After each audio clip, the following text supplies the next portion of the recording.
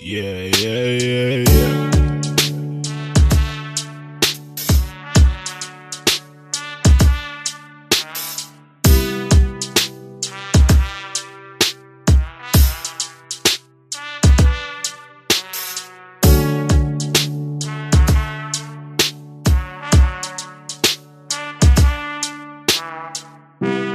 Hey guys, my name is Alex, and you're listening to the 1000 Movie Project podcast. For a couple days this past week, I was up in Vero Beach, about 3 miles north of my apartment, for the funeral of my Aunt Jenny. And while I was up there, I got to talking with a lot of the family that I never see.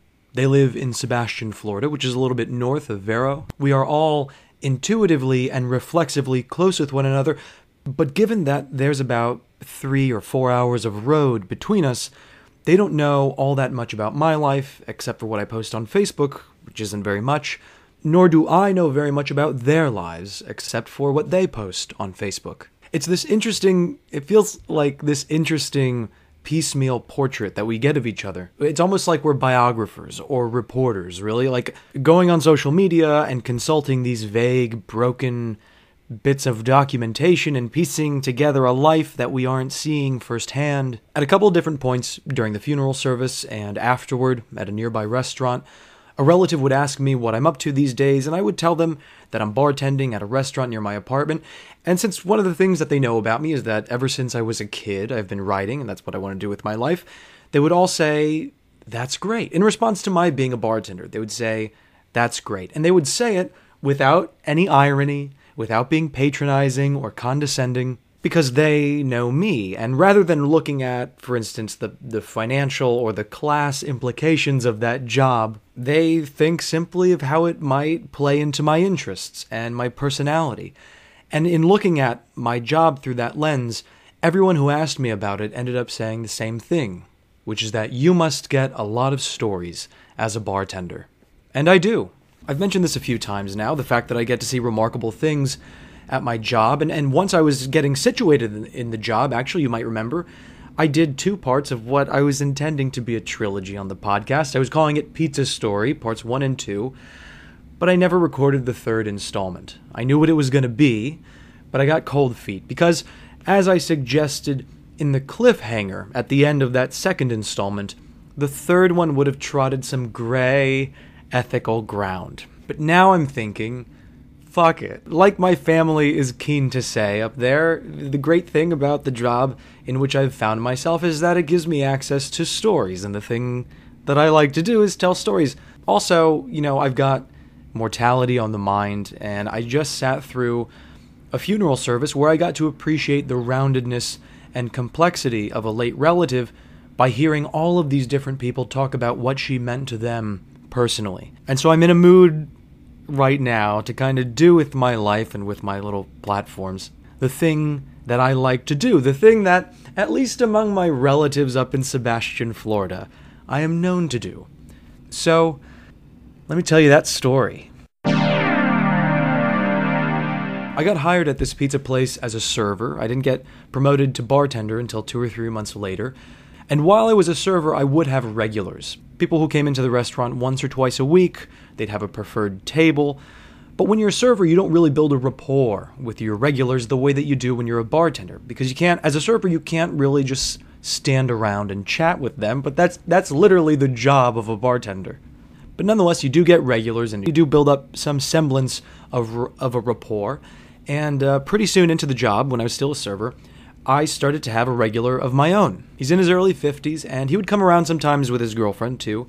She was probably the same age. And whether he came in by himself or the two of them came in together, he liked to sit at a particular booth. A booth that happens to fall into the very limited section to which amateur servers are appointed. This guy's name is Greg, and his girlfriend's name is Kelly. And I soon came to learn that Greg and Kelly come around to the restaurant pretty often. Occasionally they sit at the bar, but mostly they sit in this booth. Fast forward a couple months, it's my 2nd shift as a bartender, and here come Greg and Kelly. They're skipping out on the booth this time and opting instead to sit at the bar. They go on to occupy the 2 stools that are closest to my mixing area. It's like there's like a little mat over the ice chest, and this is where I fix cocktails. And while normally Greg and Kelly are very playful and flirty and super amped up with conversation, it seems today like they've brought a problem into the restaurant with them.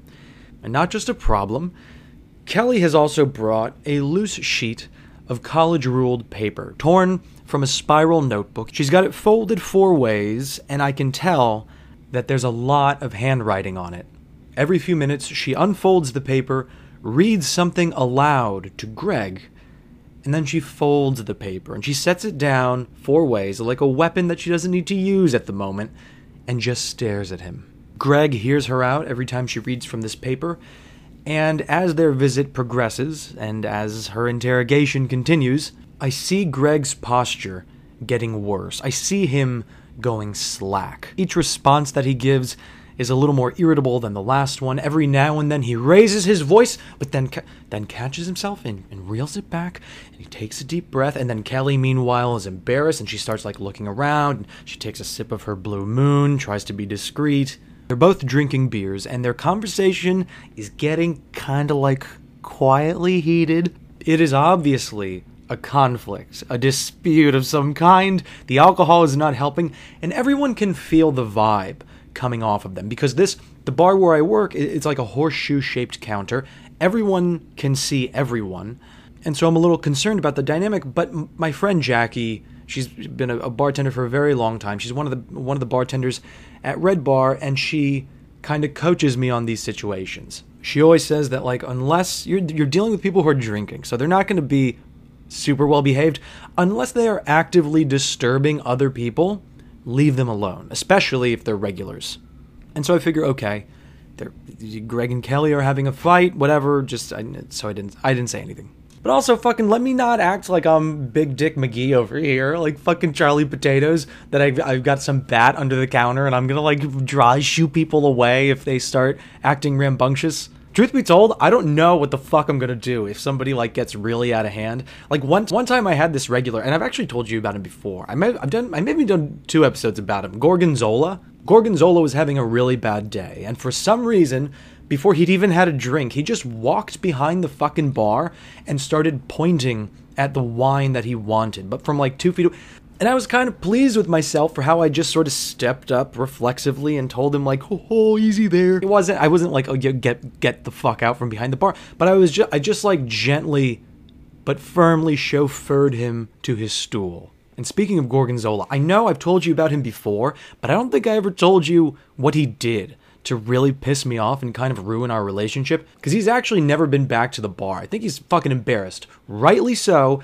I've also only seen him come in and pick up food for Uber Eats, which is his full-time job. I've only seen him do it twice since the night in question, but that was the night that things went sour, was the night that he walked behind the bar and just pointed at a bottle of wine that he wanted. He was being really bossy and rude with me from the moment he walked in. Anyway, so he's eating and he's drinking, and then suddenly he's joined, a minute before we close, he's joined by a woman who appears to be at least 20 years younger than he is. And whatever, I don't have any problem with that as a rule. I think he's 50, so I guess she's 30, whatever. It's whatever. To each their own, they're both adults. But what would seem pathetic is that after his being sort of a bossy douche with me, I'm standing there waiting for him to leave. I've finished all my side work. The bar is spotless except for the fucking place that he occupies. The restaurant is already closed. All the other customers have left. And fucking Gorgonzola starts groveling to this young woman. It was like angry begging. And he was complaining about how she never answers his texts. And he'll text her a bunch of times, she won't answer. The next day she'll say that her phone was off, but meanwhile he's looking at her Instagram and he can see that she was recently active. She's on there all night. And also, to backtrack, I'm reluctant to say that it's pathetic, because I feel like we've all probably been in a relationship where we kind of traded our dignity for someone else's affection. I've done it, so I'm who the fuck am I to judge? But what was worse is I thought that the reason he was so upset when he initially showed up is because, as he had just been telling me, he'd been driving for 12 hours that day for Uber Eats, and he had only earned $100, if that. And yet here, to try to impress this young woman, he orders a $50-something bottle of wine. And not only that, Also there's the fact that they sat there drinking it until like a fucking hour after we closed. But after they'd had their little quarrel and then they reconciled, he's doing his suave Casanova thing and he starts like pontificating about the wine that they're sipping and how it's actually not very good. This is what fucking kind of ended things for me. When he was finally ready to go, he tried to make me feel stupid, and I've got such a fucking chip on my shoulder about that kind of thing. One of the irksome characteristics about Gorgonzola is that he's always boasting of how worldly he is, how traveled he is, I think it was like his father is German and his mother is Italian, but he was raised in Syria, and he's very proud of the fact that he is a polyglot, that he speaks like 5 languages, except I'm not sure that he speaks any of them very well. He's constantly lapsing from one language into another. Sometimes it's because he's trying to sound smart and cultured. Other times I think it's because he's having trouble communicating his point.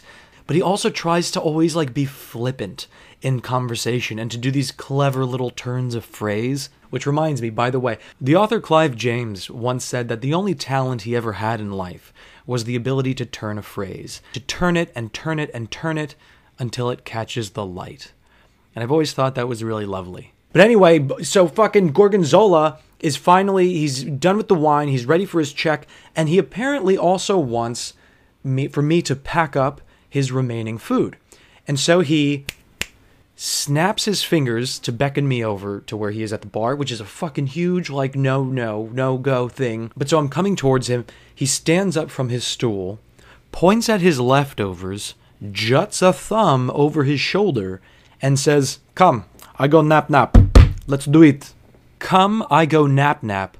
Let's do it. And I was like, what? And when I said that, Gorgonzola's whole face sinks with contempt, and he leans forward over the bar. He gestures with exaggerated emphasis at the food on his plate, and then he hurls his thumb back over his shoulder, and he says, "I go nap. Come." And then he slaps the counter, like to speed me up, and at that point, like, we closed a long time ago. I'm super fucking pissed that this dude wouldn't leave. I was annoyed to have him, like, treat me like shit and then grovel to someone who's basically my age about how she's ignoring him. And I'm like, well, yeah, Gorgonzola, I can tell you why this woman's not talking to you. But anyways, he fucking broke the last straw on my back, and I was like, Gorgonzola, I don't know what that means. You want to take a nap? What do you want me to do? You want food? You want your food to go? And he widens his eyes, and he does this sweeping gesture toward the door, like, duh. Yes, Alex, I want my food for go home. He says it with this tone, implying that I am a fucking idiot for not knowing what this lovelorn shithead means when he tells me, in the capacity of bartender, that he wants to take nap, go, come, nap now. Dude thinks he's a polyglot. More like Polly not. Fucking anyways. So Greg and Kelly are fighting at the bar. Kelly's got this sheet of paper. She keeps looking at it, and then she folds it up and puts it aside and grills Greg about whatever it is that's written there. And it looks, frankly, like she's making legitimate points. Because yes, Greg is getting angry, but with that slouching posture, it also looks like he's defeated. He looks like someone who's being confronted with their bad behavior. And I want to know what that behavior is. So I start kind of doing my business toward that corner of the bar. I start getting kind of slow with my drink making because I'm doing it very gently, so as not to make too much noise with like the ice scooping or the chugga. All that shit is going to get in the way of my eavesdropping. I hear Greg say to Kelly at one point, "So you want a relationship so bad that you're prepared to just stop seeing me altogether if I don't want that, right? If it's just that word matters to you so much more than us being together, us being happy." And suddenly, it all made sense. Or so I thought. I wanted to keep listening from this vantage, but it was a Saturday and we were fucking slammed. So I'm making all these drinks. I gotta do it fast. Chugga. And I can't catch more than the occasional sentence as Kelly takes up the paper, unfolds it, reads something out to him, then folds the paper and listens to his explanation. But eventually, somehow, I'm so caught up in my work that I don't notice the tide of their conversation's tone kind of shifting. Suddenly, out of the blue, I look over and Greg and Kelly are back to being their usual affectionate selves, canoodling on their stools. I hear Greg say at one point, all right, 90 days then. We do a 90-day experiment, boyfriend, girlfriend, and if one of us feels stifled or whatever, then we can just sort of go back to what we were doing. I've gleaned enough in the course of their visit to have a general sense of their argument and of its resolution. Kelly was mad at him for not wanting to commit, and he was mad at her for holding him accountable to the fact that he basically wanted license to sleep around. And it seems like they settled on a trial run to see if a relationship might work. Doesn't sound healthy, but it is a cool story, and now it's done. After they leave, I go to grab their check and their plates, and as I'm picking up their plates, I see, sprinkled amid Kelly's discarded pizza crusts, is the paper. And now it was already folded 4 ways, and she went ahead and shredded it 4 more ways from there, but as I hustle the plate back to the kitchen to toss it into the dish pit, I notice that the paper is still salvageable. So what do? I scoop up all the little strips of paper, I stuff them into my apron, and I don't pay it any more mind until I finish my shift. I drive home at a leisurely pace, and then, once I'm inside my apartment, I pour myself 3 fingers of whiskey, I sit down, crisscross applesauce on the rug, I reach into my apron pocket, pull out the shredded note, spread it across the coffee table, and I embark on my jigsaw. Now I realize as I'm here that I don't have all the pieces to the sheet, but after a few minutes I realize I have enough of it assembled that I can see that this sheet is a 2-tier list of pros and cons. The pros and cons of being in a relationship with Greg. On the left-hand side in a column are the pros, and fittingly, I guess, the first, since they weren't in a real relationship, they appear to just be fuck buddies, the first item on the list is that they have great sex. Second is that he is verbally affectionate. Number 3 is that he's good with money. Number 4 is that he's good with kids. But then that 4th point has a line attached to it, and that line squiggles up and connects to the first point of the cons. Con number 1 is that he doesn't want any kids of his own. The second item on the list of cons is that he's late to everything. The third item is that he will cancel a date at the last minute just so he can stay at the office and get a head start on the next day's work. Now, once I had pieced together everything that I had and I'd read the whole thing, I felt really bad. I was fascinated. Like, the whole experience was fucking delicious because I'm a repugnant chismoso. So I'm just as keen to read a fucking celebrity tabloid as I am to read the new Reagan biography. But it's one thing to eavesdrop on people who are having an intimate conversation, like directly next to the spot where you're supposed to be standing for 12 hours. And it's another thing to take some of their personal correspondence from the counter and bring it home and read it and have it inform your impression of them and their relationship.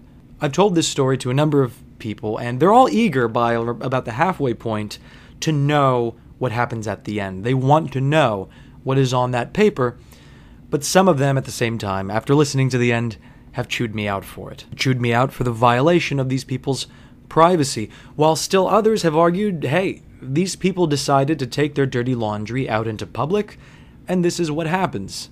But it comes to mind now, because speaking with my relatives over at the memorial service in Vero Beach, I was thinking of how we mostly know each other, my relatives and I, based on what we read on Facebook, that we're piecing each other's lives together via documentation. And over the course of the service, as people told different stories about my late aunt, you got all these different stories and different angles, too, of the same person, and you got to appreciate their complexity. Now, when I think of my Aunt Jenny, my own memory is fleshed out with a mix of other people's first-hand memories, plus all the photos in the slideshow that was presented at the memorial service. That presents a sort of like entire life narrative on its own. And now, I've got this regular, Greg. He and Kelly, as you might easily imagine, are no longer an item, and Greg and I talk at length every time he comes in. But my impression now of the man and of his life is also colored by this document that showed me how he comes across to a person who loves him privately, romantically, which is a dimension of his character I would never otherwise understand. And it makes me think of the way that even the people in my immediate family, the way that I know them is, I've spent a lot of time with them, we've spoken about intimate things, but for the most part, I understand them as like a composite narrative. Even my aunt, my understanding of her is informed somewhat marginally by our first-hand encounters, and now mostly it's informed by what my mom says about their childhood, or what my cousin says about what my aunt was like as a parent, which in turn makes me think of the task of the biographer, and how the story of a person's life is also the story of their location and of their times. Over the past couple weeks, I've been reading a recent biography of President Ronald Reagan by Pulitzer-nominated historian H.W. Brands. As you know, if you've been listening to the show for a while, I recently interviewed Jonathan Alter, who wrote a huge biography of President Jimmy Carter, which I very much enjoyed. And as I've got this burgeoning political awareness, geopolitical awareness, and one of the ways that you come to understand your country and you come to understand history is to understand the composite of personalities that formed that history and shaped that country. And so now, following Jimmy Carter, I moved on to his successor, starting in 1980, the presidency of Ronald Reagan. Dr. Brands was kind enough to join me via Zoom for a conversation about Reagan on the surface, but it was less about Reagan finally than about the book itself, and about the stylistic and ideological choices that a biographer has to make when trying to chronicle a person's life and times. How you have to ask yourself, what are the parameters of a person's life? What are the episodes that really define that life? And finally, how do you tell that story? I took a lot away from this conversation. I had a great time, and I hope that you'll enjoy it too. So I read the Reagan book prior to binging some of your interviews, and there was a stylistic thing in the Reagan biography that I thought was a historian's quirk, and then I realized it might be more intentional, which is that you let your subjects speak. I've noticed in other biographies, they tend each paragraph tends to be a tapestry of quotes from different directions, whereas you very often hand the floor to your subjects and to the people around them. When you're doing a transcript, it's not just dialogue. You pepper it with novelistic stage action, though it's unobtrusive. And I realized that's actually part of some concern that you have about the cult of the presidency. Do you feel that's a personal quirk, a historian's inclination? It's more a matter of how I try to convey history and how things happened. And it also reflects a desire not to let these books read like history lectures or like history books. I try to take the historian, the author, as much out of the picture as possible. To the extent that the historian figures, the historian should be as unobtrusive as he or she can be. I also choose subjects to write about who have good voices, who can carry the story themselves, or I use sort of third parties to comment on these characters. So, for example, my most recent book was about John Brown and Abraham Lincoln. These are important individuals in their own right. They also have good voices, so I can let them talk. I try to avoid telling my readers what to think about my subjects. I try to let my readers form their own opinions based on the evidence that I see. And the primary evidence is when I'm writing books that feature individuals. They're not always straight up biographies. Sometimes they're these two-part things like John Brown and Abraham Lincoln. And I basically let John Brown speak his piece. I let Abraham Lincoln speak his piece. Now, in their case, I needed some perspective on the two of them because they never actually met. And this is kind of a entwined lives. So my third party was Frederick Douglass. And Frederick Douglass knew John Brown and got to know Abraham Lincoln. And he offered a perspective that's actually quite important when the main thing that connects John Brown and Abraham Lincoln is their view on slavery and what should be done about it. So I've discovered that I can't write about everybody this way. I'll say this, that even my history books that are not primarily biographies have a lot of biographical element in them. I find myself writing about history through the lives of people, through the experiences of people. In reading the Reagan biography, I was looking for something that might be considered a biographer's voice. And the one point in the book where I felt I was hearing it, and I thought it was so delightful, was in the middle, almost the exact center of the book. You have a chapter about the influence of FDR on Reagan's approach to the presidency. And there's just about a page and a half where I feel like I'm hearing a historian contemplate the relationship of two of his subjects. It's also it's one of the few contemplative spells of the book. And do you feel that it's not your place as a historian to offer commentary? Because it comes close there. But for the most part, your book is like, this happened, this happened, this happened. Here's some context. Here's what happened. Do you try to stand back from that kind of contemplative writing? Yeah and no. And here I'll tip my hand a little bit in that I'm a person who is inclined when somebody says this is the way it was to say, no, it wasn't that way.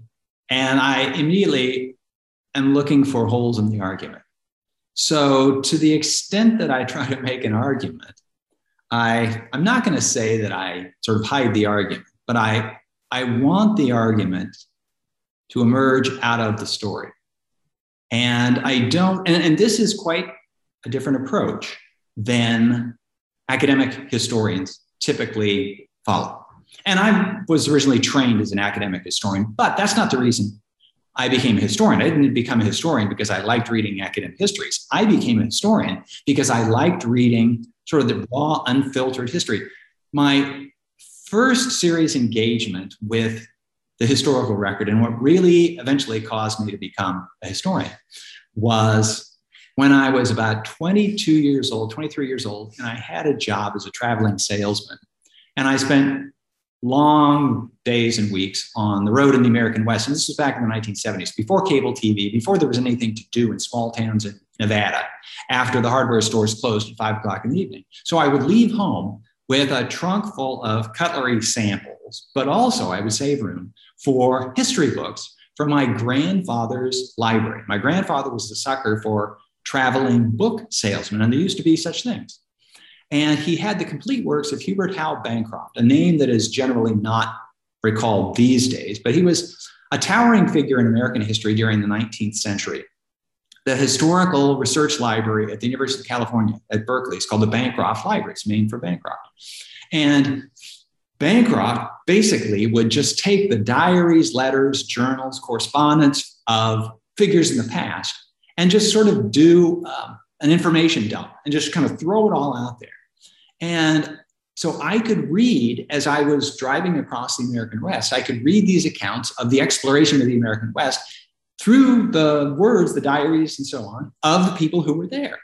And I found this absolutely riveting. And compared to what I would hear I was a history major as an undergraduate, and I would hear lectures, but when I'm hearing lectures, I would always get the voice of the lecturer, the professor.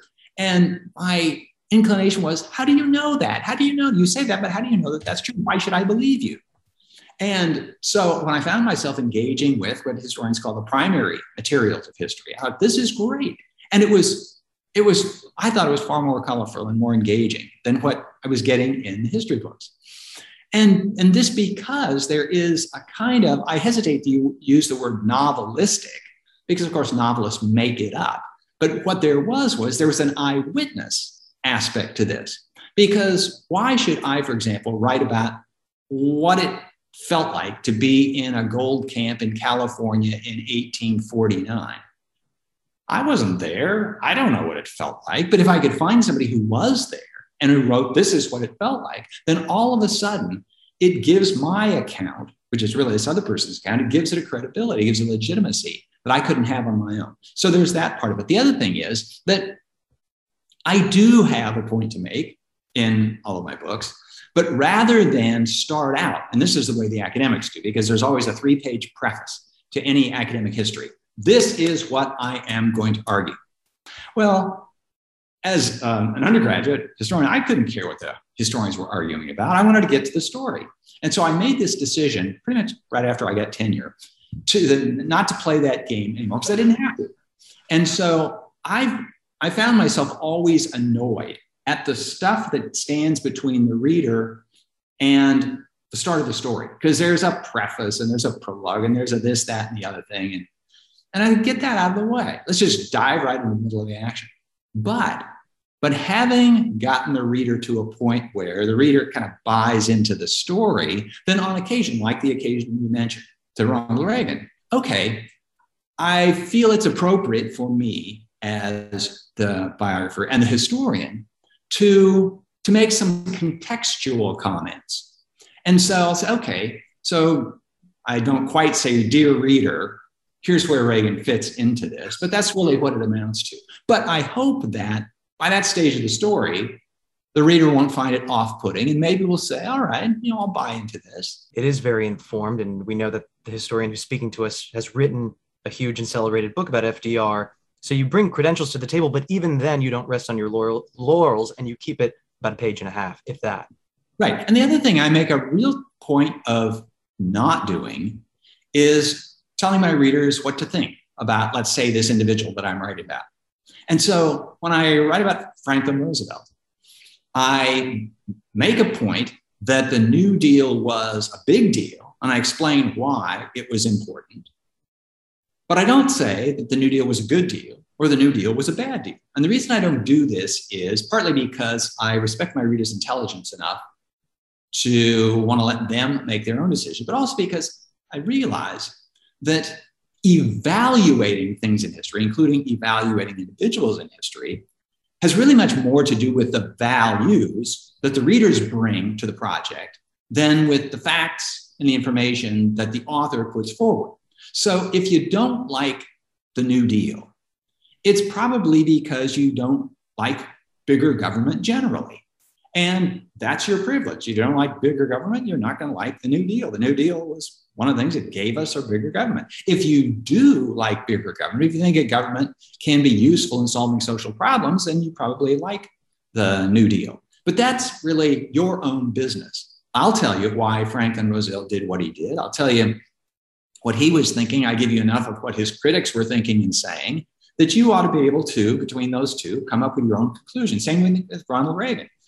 And one of the things I tried to do with Reagan, I had this notion that by the time I got to Ronald Reagan, which is 30 years after Reagan was president, that tempers on Reagan would have calmed enough that people would be willing to take an arm's length view of Reagan.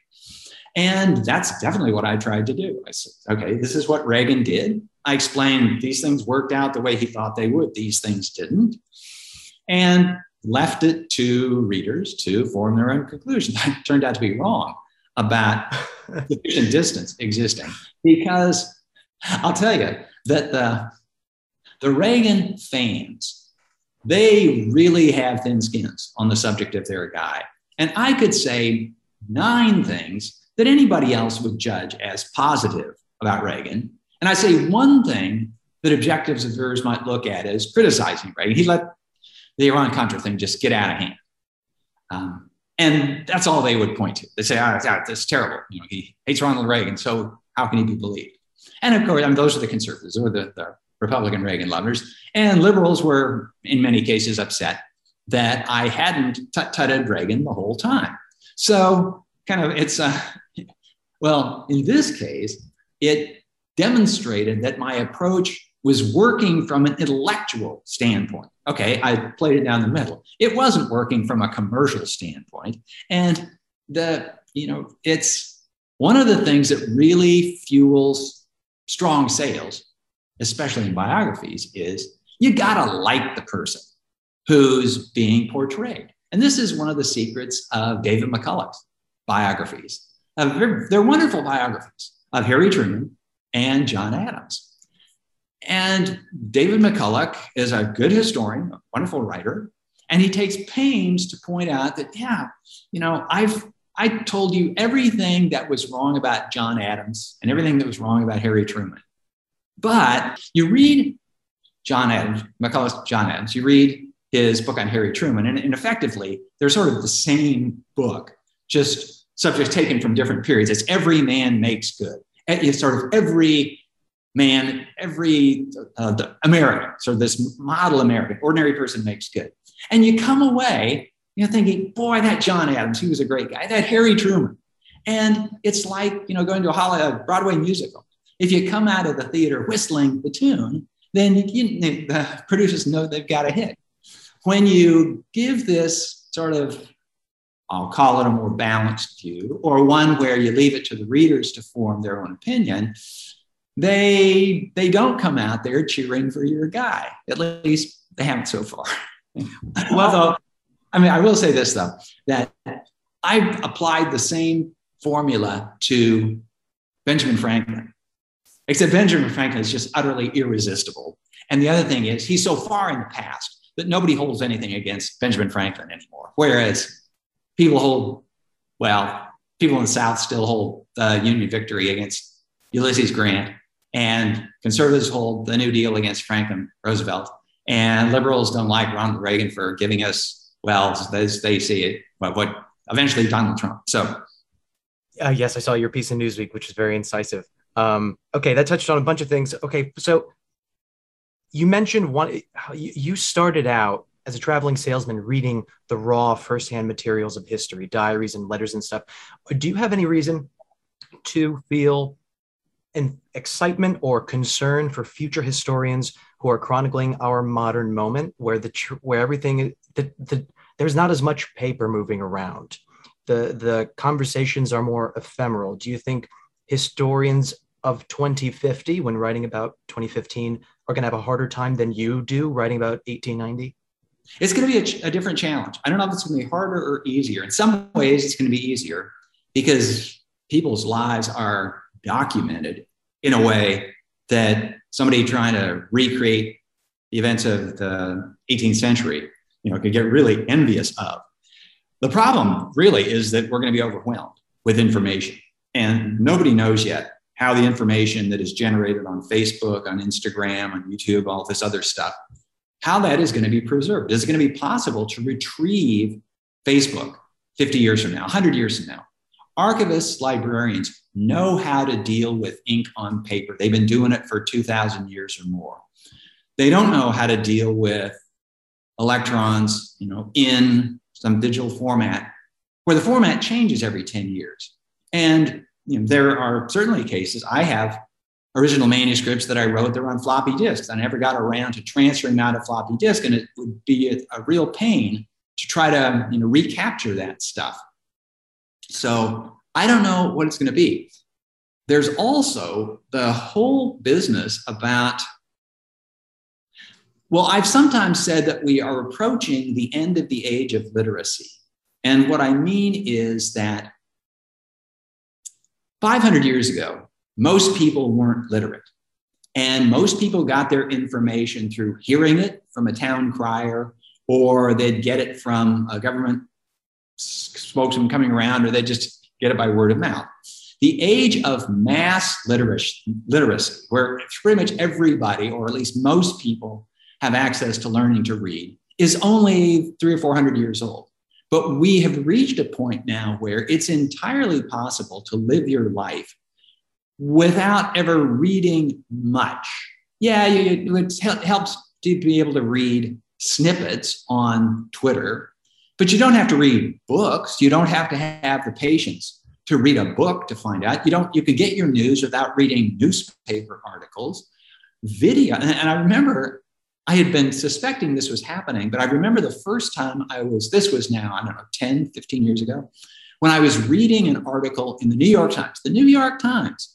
And instead of just a written article, they gave me a video on the subject. And I was really annoyed because, like people who get into my profession, I'm a pretty efficient reader. And I could read the information in 30 seconds that it took a video 3 minutes to deliver. Now, admittedly, the video had photos and video of stuff, but I'm used to consuming my information in written form. But the written language, reading doesn't come instinctively to anybody.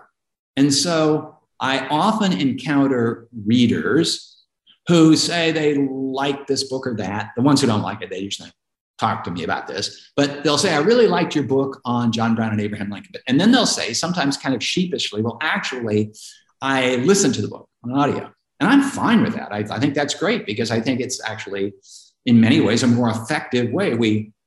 we evolve to understand the spoken language. And I have thought, okay, how about if most of my readers are actually listeners? How will that change the way that I write?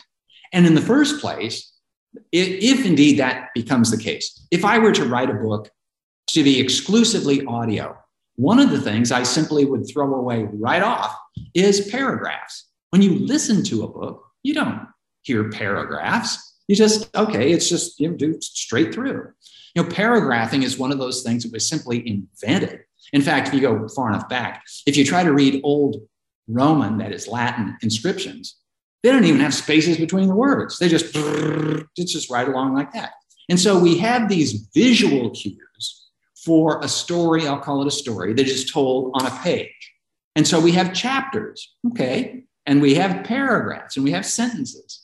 But most people don't speak in sentences. We just kind of run things on, just clause after clause after clause. And if that's the case, then maybe we authors should consider writing in a different form. This is how actually I got it. I started up a Twitter account because I wondered if you could tell historical tales 140 characters at a time. If this is the way if people are consuming stuff, why not? And I started off doing it that way. And I decided actually that poetry in its various forms was really well suited to that. So I started writing a history of the United States in the form of haikus.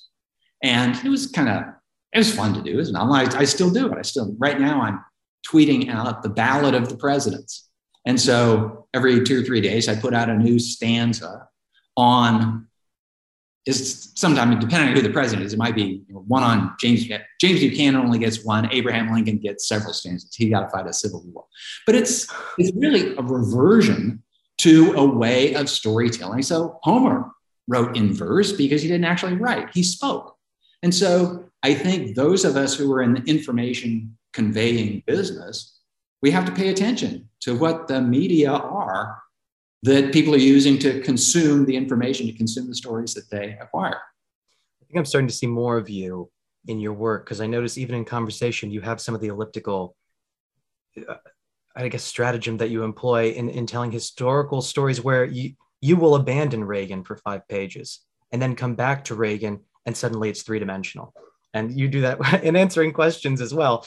But you mentioned reader engagement in different mediums and stuff. The novelist Dean Koontz said that, he has millions of readers. He says that he never gets more angry fan mail about his thriller novels than when he gets a detail wrong about a gun. And I imagine that in the course of your research, I suspect there have been some topics where you were surprised by the sensitivity of your readers' ownership of a certain figure or of a certain episode. Because I'm aware of this propensity in some readers, I tend not to provide as much detailed information as many authors do, especially novelists. And it's one of the reasons I don't write novels. I mean, I've occasionally dabbled in sort of the idea of writing novels, but I've never published anything. But novelists, they have to create a whole world. And for many of the readers, it's the world they create that is as important as what happens in that world. And the readers, at least many of them, want to be told everything about that world. And so, for example, this is just a simple point.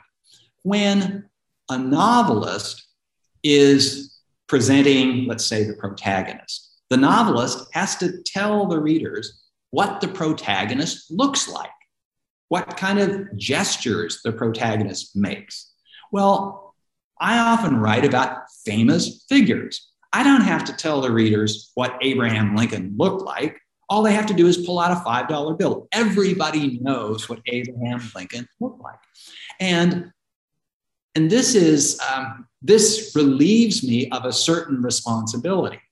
On the other hand, it limits, I'm stuck with sort of what Abraham Lincoln looks like. Now, I can then take it from there and comment that Abraham Lincoln appeared to age dramatically during the few years of the Civil War.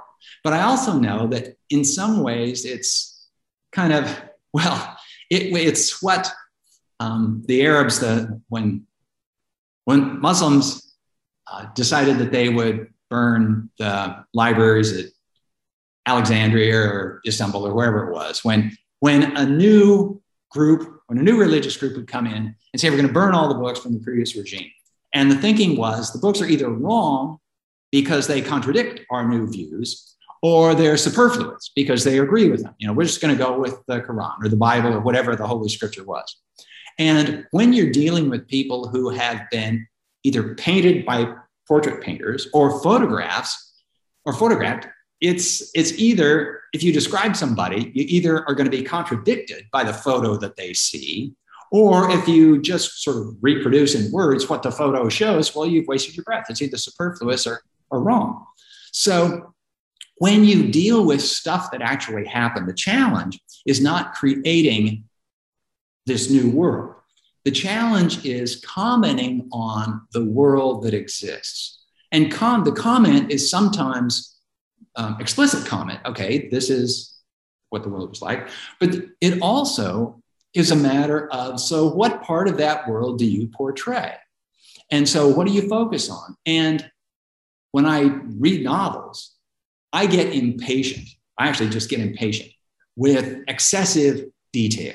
I don't care what kind of gun it was that shot that person. And I don't care how many stripes there were on the sleeve of the uniform.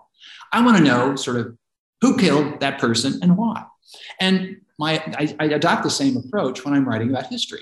So I really don't go.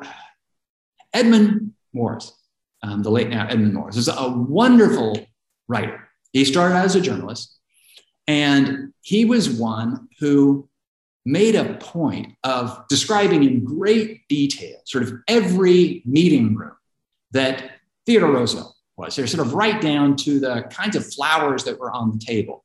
And honestly, it's wonderful writing, and his books were great bestsellers and prize winners and everything. So lots of people like that. But when I read that, I felt like, especially with those flowers on the table, I had to have a machete as I was sort of cutting my way to, when are we going to get to the point of this meeting? And so I am rather judicious, I like to think, in my choice of detail to provide.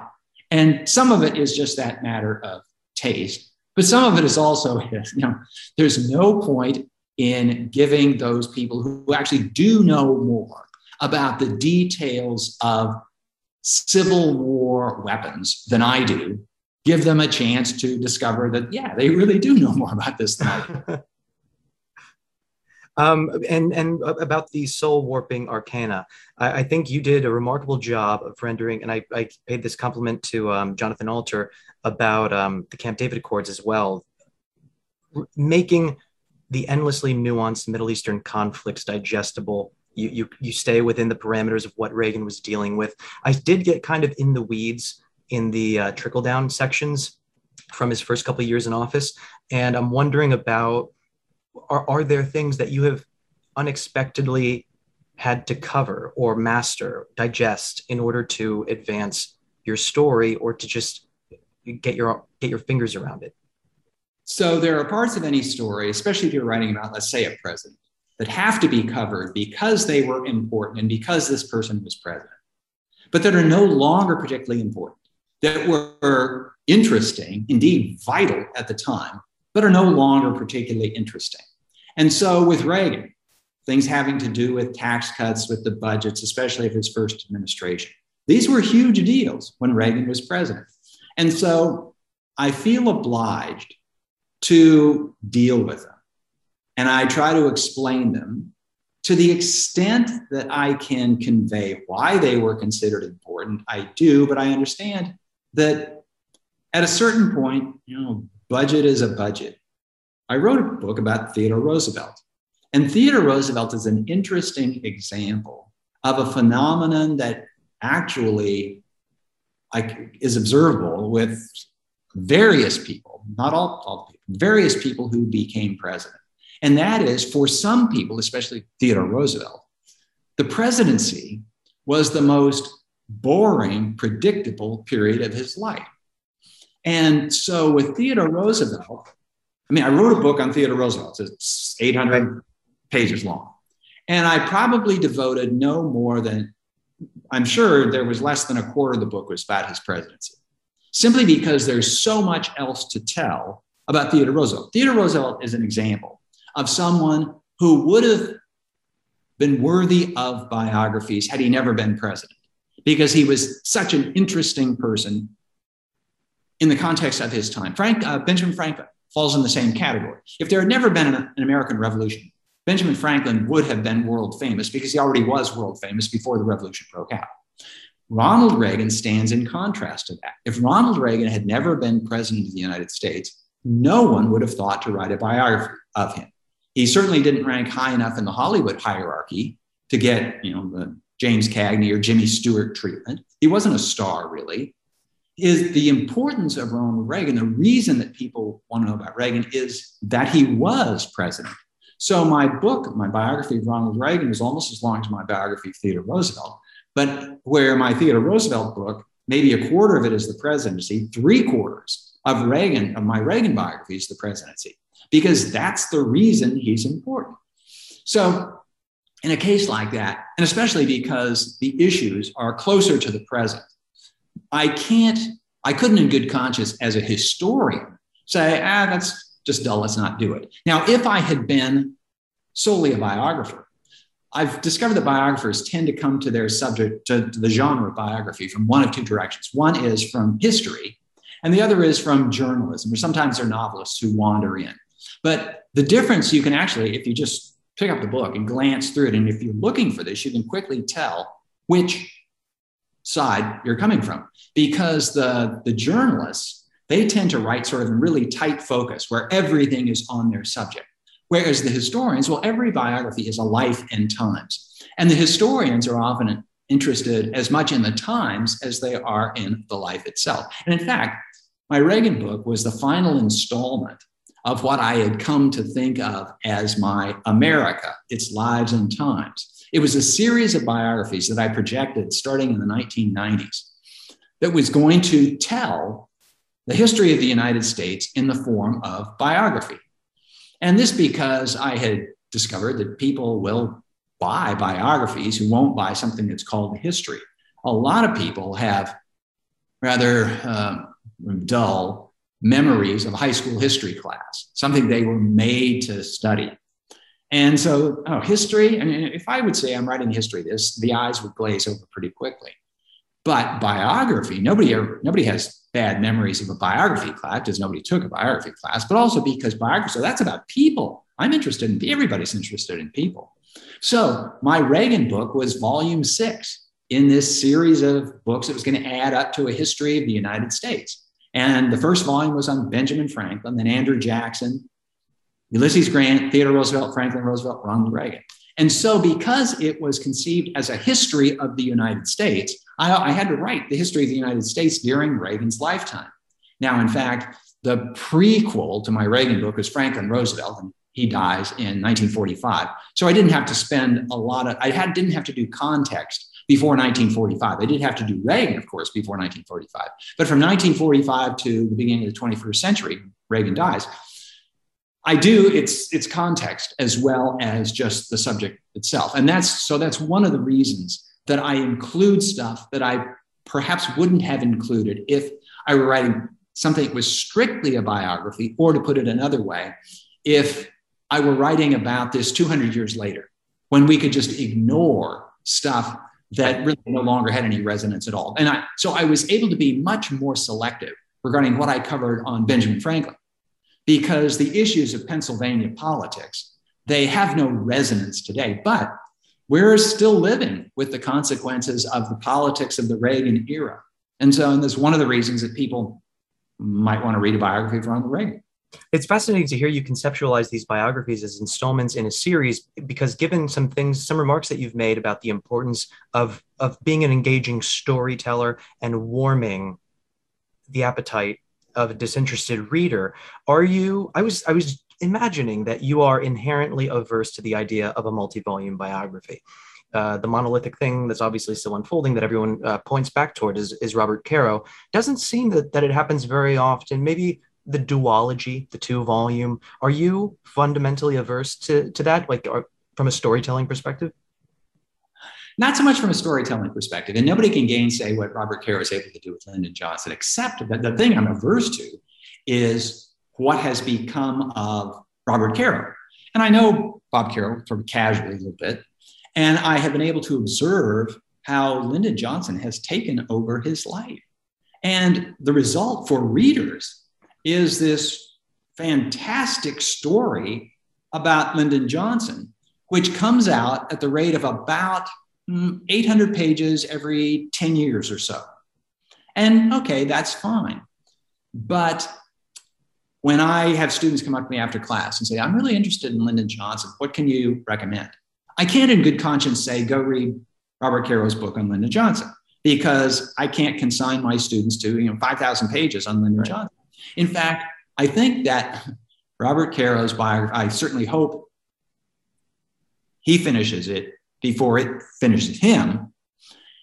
I think that his is going to be the best one-volume biography of Lyndon Johnson when somebody, after he dies, is going to come along and do the abridged one-volume version.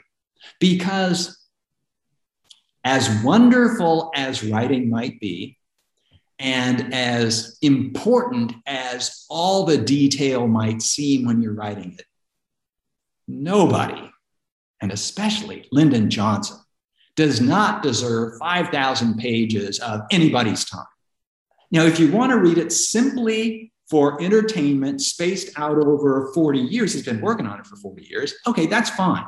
But that student, that imaginary student who's going to come up and say, what can I read on Lyndon Johnson? If Caro's, and he has fantastic vignettes, just take the best. And the way I put it to my students when they're writing papers, I say, write long. If you're assigned a 500-word essay, write it 1,000 and then choose the 500 best words out of 1,000. Imagine, Caro's books are great. Imagine if you could take just the best of every one of those Caro volumes.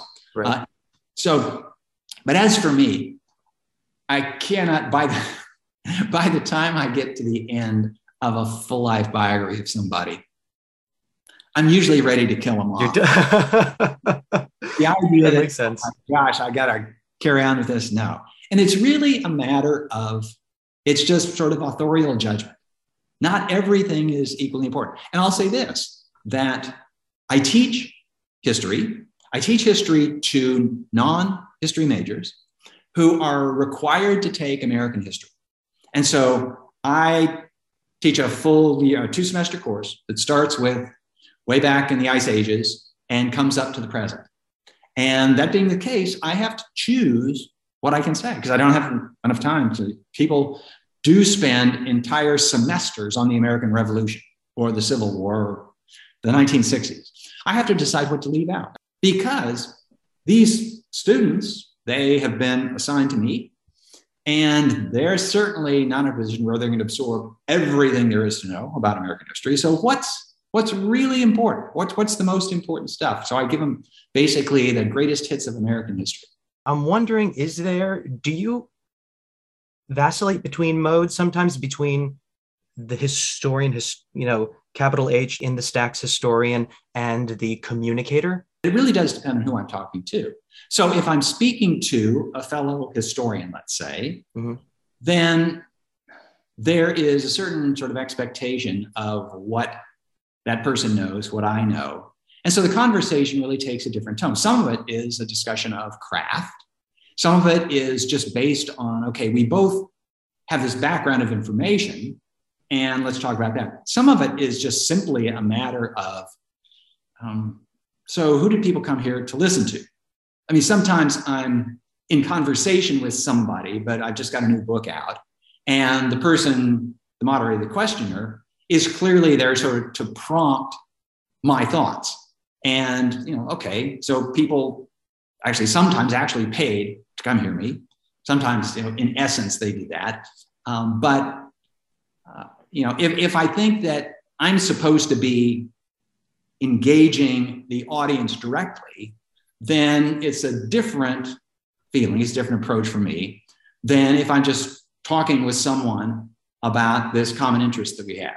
So when I'm sitting having a cup of coffee with a fellow historian, I don't come across the same way I do if I'm standing up in front of 500 students who are, they threaten to have their minds distracted by the engineering test they've got coming up or the party that they went to 3 nights ago. It's a different thing.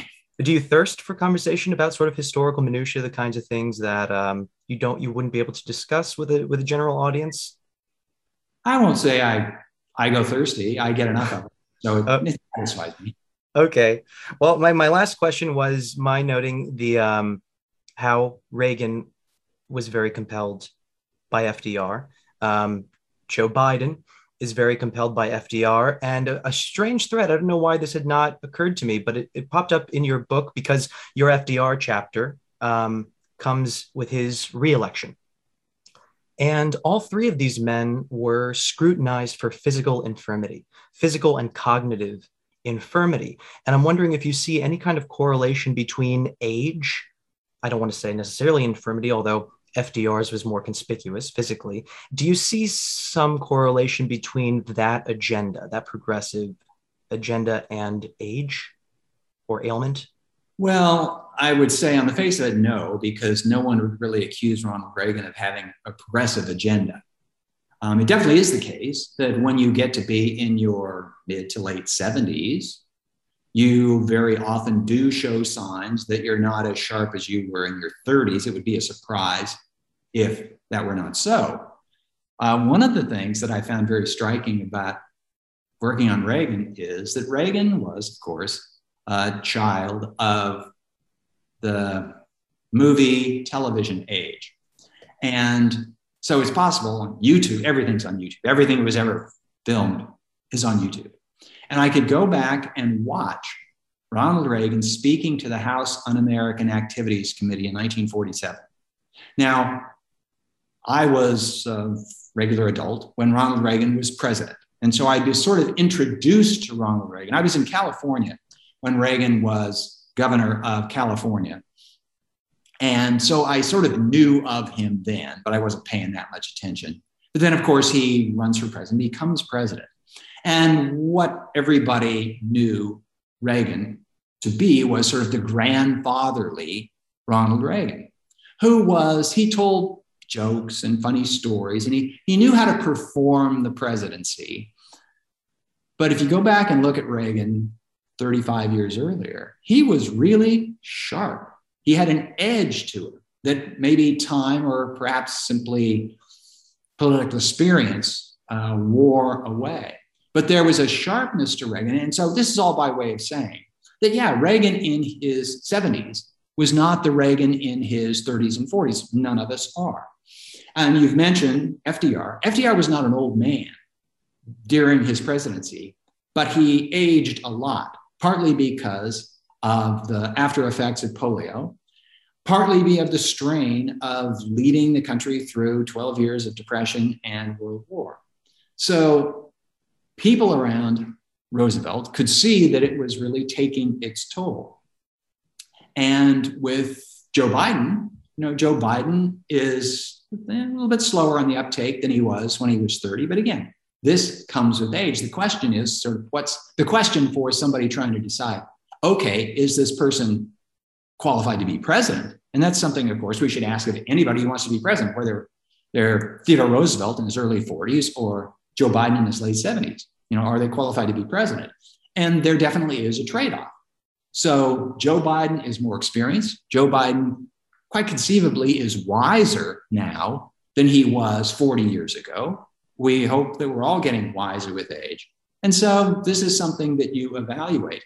It is striking to me that the leaders of both political parties are old people. And it's, I think, especially important given the challenges that face the United States. The challenges that include, well, we'll start with the pandemic, but with climate change. The problems that face the United States, with the big exception of the pandemic, COVID, are not acute problems. They're chronic problems. They're the kinds of things that our political system finds it really easy to kick down the road and let somebody else solve it. Because if we don't solve climate change, if we don't even address climate change during the next 5 years, nobody's going to notice. But 50 years from now, the fact that nobody addressed it now is going to be a really big deal. Except that those people making the decisions today, and those of us of a certain age, we're not going to be around to worry about it. So I tell my students who are 18 and 19 years old, now, personally, if all I'm thinking of is my own self-interest, I should probably vote against anything that's going to cost any money at all to address climate change, because I'm going to be dead before the worst consequences of climate change kick in. But they need to pay attention because they're going to be living with it. They're going to be here 50 years after I'm gone. So this is something that every political system has to figure out. How do you balance the energy and sort of the long time horizon of youth with the experience and presumably wisdom of age? And I think at the moment, for various reasons, we're trending toward old folks in those positions of authority. But we've had changes in the past. And so Dwight Eisenhower was one of the oldest people to occupy the White House, and he was succeeded by John Kennedy, the youngest man elected president of the United States. So that time is coming, but I think it should get here sooner rather than later.